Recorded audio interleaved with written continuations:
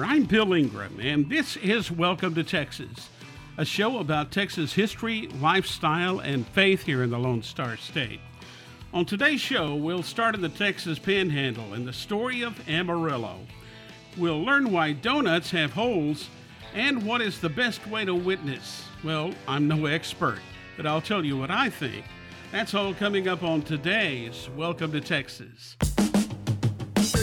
Hope on Demand is a brand new mobile app where you can see videos, listen to podcasts, read blogs, and articles to help you grow in your faith. Download the mobile app now on iOS and Android. Just search for Hope on Demand. It was 129 years ago that the town of Amarillo in the Texas Panhandle was selected as the county seat for Potter County. However, which one? You see, there were two Amarillos. The first one was settled by J.T. Berry in 1887. It was a site along the right-of-way of Fort Worth and Denver Railroad. His site also had a good water supply, almost too good. Although Berry's town seemed to be well established because Amarillo boomed as a cow town, a fellow by the name of Henry B. Sanborn, part owner of the Frying Pan Ranch, claimed that the original Amarillo was on very low ground and was susceptible to flooding. So Sanborn and his business partner, Joseph Glidden, began buying land to the east to move Amarillo out of the mud hole. However, the train depot and the courthouse had to remain at the original site for 5 years because of a stipulation in the law. A second county seat election in 1893 transferred the county seat to the new Amarillo. Amarillo, Texas now sits at the intersection of Interstate 40 and Interstate 27, some 124 miles north of Lubbock in the Texas Panhandle. Hope on Demand has a brand new podcast called The Art of Friendship. It's hosted by my friend and author, Kim Weir. It's all about creating and keeping relationships that matter. Look for it now wherever you listen to podcasts. Just search for The Art of Friendship. Have you ever wondered why donuts have holes? Okay, so maybe I'm easily entertained, but I did wonder about it, and I did a little research to find out why.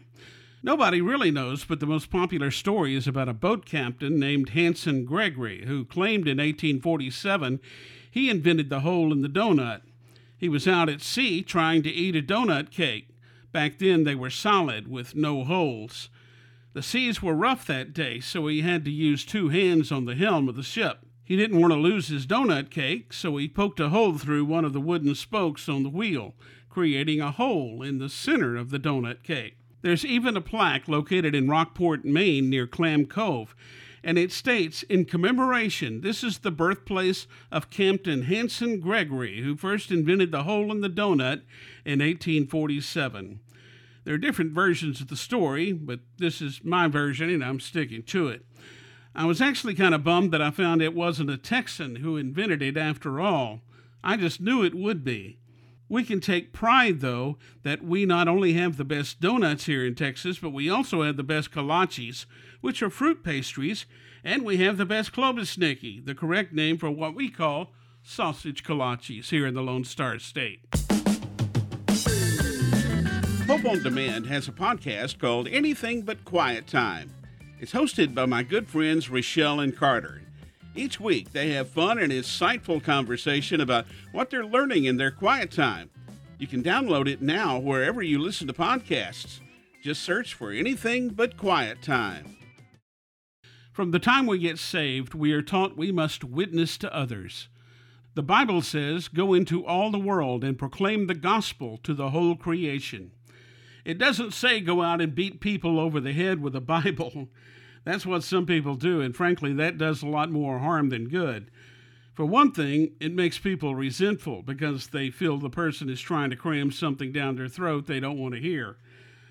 How do I know this? Because for years, I was resentful of people that used this technique, and it caused me to run from God for many years, 40 years to be exact. We all need to learn tactful ways to witness. One way is to be an example. Say it's somebody you work with and you feel like they need to hear about God and a relationship with Jesus Christ. Well, invite them to lunch. While at lunch, ask them where they go to church. They may surprise you with their answer. If they say they're not in church, you may ask them about their prayer life.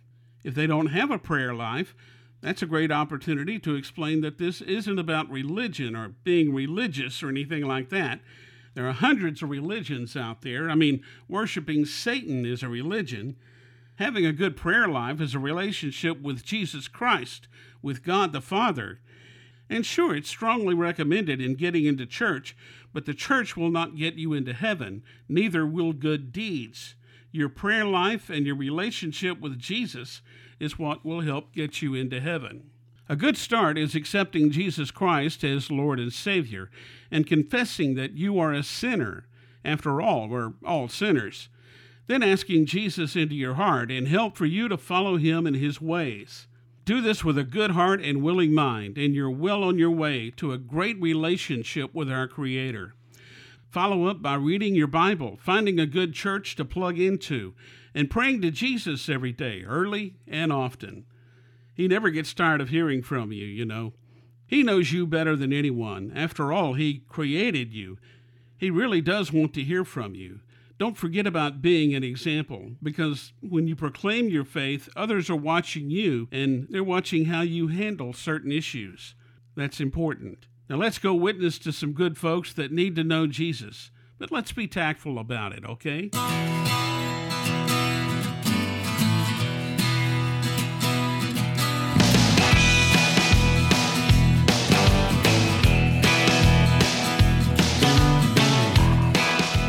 Well, it's time for me to blow this popsicle stand. I'm Bill Ingram, and this has been Welcome to Texas, a show about Texas history, lifestyle, and faith here in the Lone Star State.